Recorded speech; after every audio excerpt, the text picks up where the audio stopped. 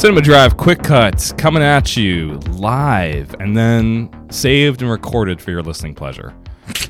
That's not even funny. It is funny. Jason, yes. Who has written to us today? Quick. We have a big old fan who goes by the name of Shannon. Okay. That's it, just Shannon. Shannon asks, in a lot of your episodes, you discuss quote-unquote older films. Oh, yeah. A lot of which I've missed in the past. Are there any classics that you'd like to see remade for a younger audience like myself? Interesting. Good Ryan, question. I'm going to throw that one to you first, buddy. Okay. We have been talking about The Odd Couple recently, and I recently rewatched that for our recent discussion, and I'm recently thinking that a recent version of that might be fun.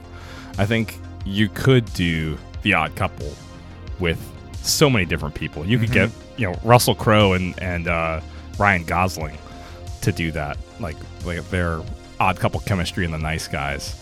I wasn't going to recast. That's just people who came to mind. I'm sure there are much better ones, but yeah, totally get Hugh Jackman and Ryan Reynolds. I mean, whatever you want to do. I mean, I think The Odd Couple is a great base premise that is ripe for a redo. I think that's, the premise is so good that it's not disrespectful to give another shot without Jack Lemmon and Walter Matthau. Yeah, that's really interesting.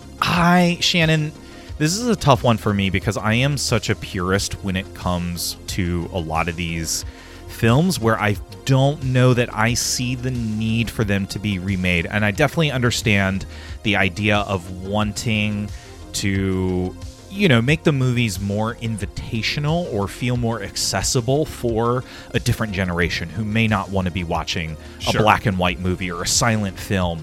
But I have seen attempt after attempt after attempt to remake and update a lot of these stories, and I feel like so many of them have just fallen flat on their face. And that's not to say that you can't have a glorious, amazing remake.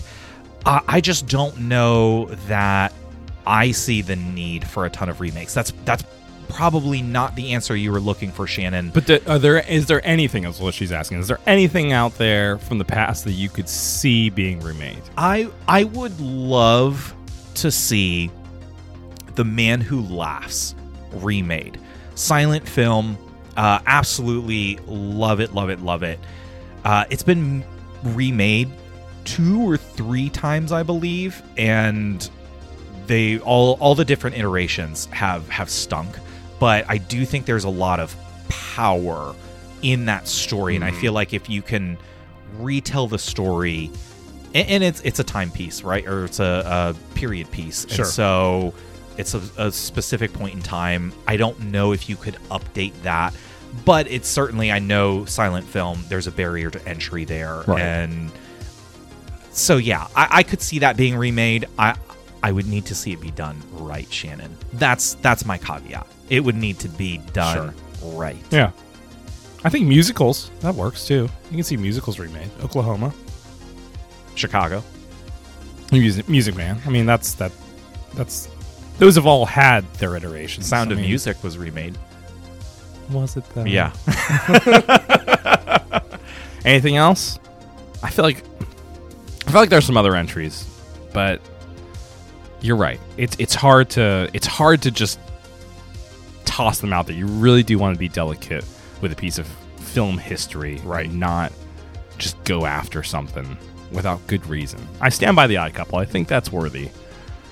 That's an interesting choice. I think something like another Billy Wilder film, Double Indemnity. I think that movie has been remade in many, many ways already, but I think you could do that without being disrespectful to the original, because the original is going to stand on its own anyway. So it's up to you to sell it and make it good. Yeah, absolutely. Just another example. But yeah, for the most part, Jason and I agree. Let's not remake those old films. Yeah. Shannon, thanks for the question. Sorry, that was kind of a disappointing answer, but keep writing in, keep listening. So appreciate you. Quick Cuts out.